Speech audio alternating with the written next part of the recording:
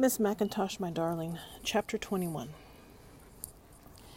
Easy it would be to concentrate tomorrow, however, upon the red and baleful hairs like shining armor, the scaled visor of my rugged individualist, this triumphant, plain companion who knew not of refined hesitation, the quick barking of some command which she should give without shallow illusion or vain pretense, when we should take again our evening constitutionals, as the first cobalt star pricked the sun-streaked heavens, and as, with habit unchanged, the old, blind sheepdog running ahead of us, on 3 legs through milkily churning surf and light, guarding the pasture which was no more against the thief who would not come, should bark at every stick and stone, and cavernous shell, and mariner's rope, the worm-eaten rock, every clump of livid seaweed, the carapace of the dead animal, the living eyes. For there would be no great alteration, but only a deepening feeling as to life, for that love is love, which is love forevermore and unchanging, which does not alter with the changing circumstance, and does not ebb, does not wane, and I should accept as ultimate the palpable disguise of the average man, the inarticulate mediocrity which covers over such dead and vanished glory as this I saw on the pillow next to mine.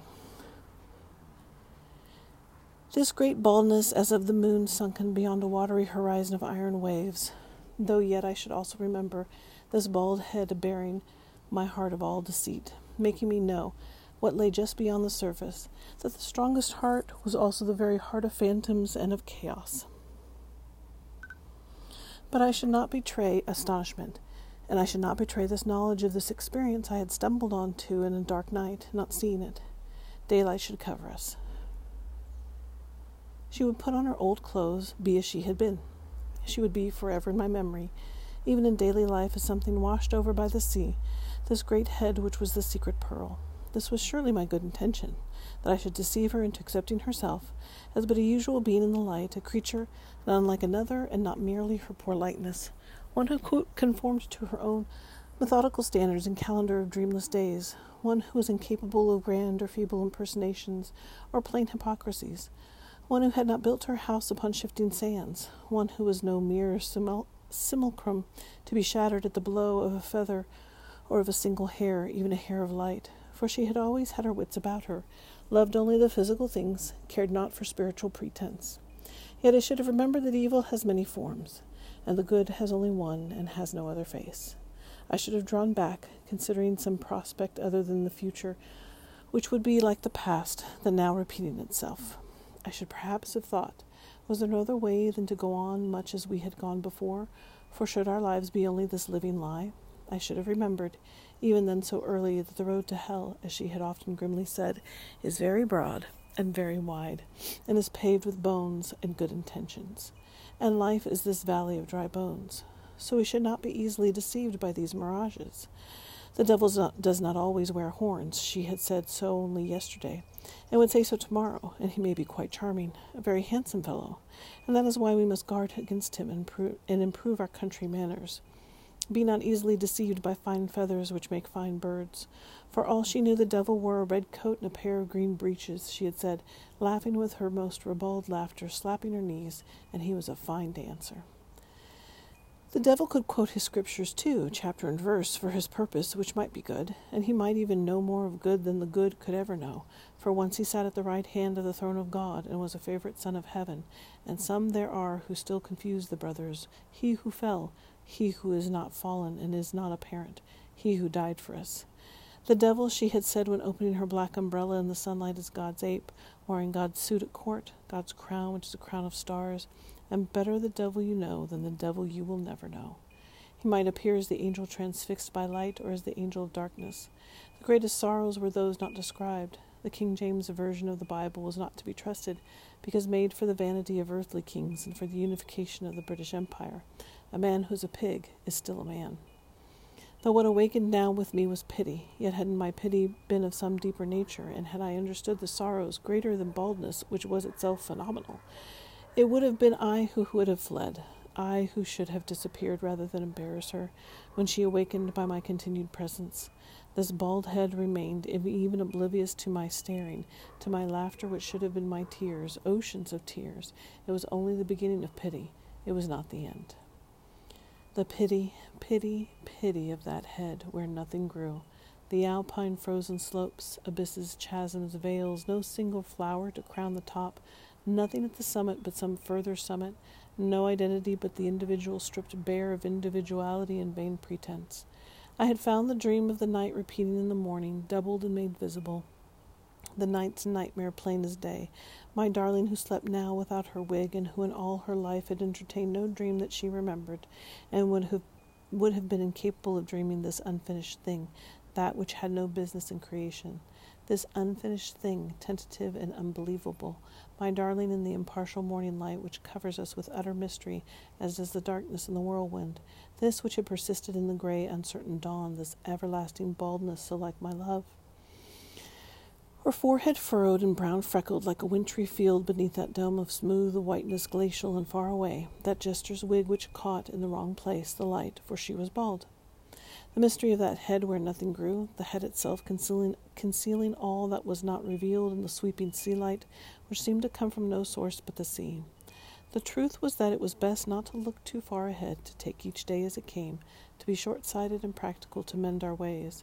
Her vague snoring still I heard. I saw her pale, vapid mouth open and toothless, her face serene but anguished in sweeping sea light that lighted the dark corners of a bedroom, the stalk of a breast which had been cut away so early, the scar, the tissues like a baby's fist, the pity, pity, pity of nothing, of something, for nothing is always something. Her wounded side like polished marble, clammy with dew, a pinkish gleaming in the rose and mauve and golden light which was not of the sea but of the light, those absent features which are present through implication, association, and habit. No eyebrows, no eyelashes, no single hair or feather, the hairless body shining in the whispering sound of surf that stirred and rustled and withdrew with a long wan sigh or cry. Her gnarled hands with veins knotted by old labors like the veins upon her forehead, her gnarled feet grown over seemingly by barnacles, though yet the seaweed had not covered her. This denudement of the substance and of the shadow, this reality which was less substantial than the wildest, saddest dream that man had ever dreamed. Her woman's clothes, not folded but strewn in pieces over the carpetless floor, bundles and rags and a dirty corset. The window curtains wet, the spectral rose staring through the window glass, the flat wooden eyes of sporadic dolphins staring from the rain-stained ceiling, with its cracked places and gaslight chandelier. One crystal prism left, her wig like another in sinister presence, a brassiere with a wad of cloth which had been concealed, that there had been this member lost above the heart which still was beating. Her Irish green hair ribbon looped over the bust of Martin Luther, wreathed with foaming curls of light's reflection of light. It was my good intention that she should always believe herself to have been the first to have awakened, that she should be completely deceived by my apparent ignorance of her, that she should have gone before me, for I would not be the one to open a final door. I must have fallen asleep again, dreaming of blackberry bushes, of summer rain, of all the beautiful things I knew, the natural things, the surge of the summer sea, showers of pollen darkening the air, for the next I remember, Miss Mackintosh was up and fully dressed and standing at the foot of the bed with her muscular arm around the bedpost, her red waved hair shining. There was only a look of mild reproach in her cheerfully smiling eyes beyond her light-dented eyeglasses. She had not changed at all since the evening before. I looked at her without the slightest astonishment, completely forgetful that she had ever been different than now she seemed. For this, her standing at the foot of the bed in the early morning was a familiar scene which had long ago been imprinted on my consciousness, my waking life. It was true that, however, I was in her brass bed and not in my wooden one, and this was something which had never happened before. I was sure that my being in her bedroom would not seem to her worthy of her explanation. So I did not question her as to how this transformation happened to take place, how it was that I was not in my own bed but in hers. Her bedroom was neat, even though shabby. Miss Mackintosh herself was in a remarkably good humor, very robust, radiating her kindness, which was barely tempered by her severity. Never did her skin glisten so much, exactly indeed like the skin of the deep-sea fish in a silver light, though doubtless due to the fact that her face was freshly washed and that she did not use face powder to dull its shine and clog her pores. She was wearing her green hair ribbon to hold her hair in place. Also, as if she foresaw a brisk morning, she was wearing over her pinstripe shirt-waist a faded turtleneck woolen sweater with holes at the elbows and over her shoulders, a faded woolen scarf pinned with a large black safety pin. She was wearing, as usual, her silver-dollar watch, its face blotted out by a pool of the cold sunlight. You have been very sick and unusually stubborn, but you have recovered, she said. For a while I wondered in my old heart what was to become of you. What a way to have behaved at your first birthday party, even though no guest came and it was a very simple business. Dancing is never to be encouraged by this old lady, not even— She paused, smiling, looking about her. When there is no one, no partner, I'm sure. I'm sure you did not intend to tear your party dress, but the highway to hell is paved with more good intentions than shining cobblestones. As I have always said, and anyhow, it was immoderate and most unnecessary. However, let bygones be bygones. We shall turn over a new leaf. You must learn to be more careful and more far-sighted, and not to act upon a foolish whim or impulse, and to foresee the consequences before the deed. Life will surely punish you if you do not. History is made up of those who did not think. She lifted to the light my party dress, and as it was a filmy, floating creation, cloud-like, I could not see a hole in it or even a seed pearl which was not in its place. All the little ribbons being where they had been, each rosette of yellowed lace as intact as when Mr. Spitzer had taken out of his long white box. Oh, I should have worn white roses in my hair. What on earth, she asked, was Mr. Spitzer thinking of? It cannot be mended, she said, looking unusually pleasant. We should only have to tear it further. We shall have to throw it away. There will be no new one. Into the ash bin it goes.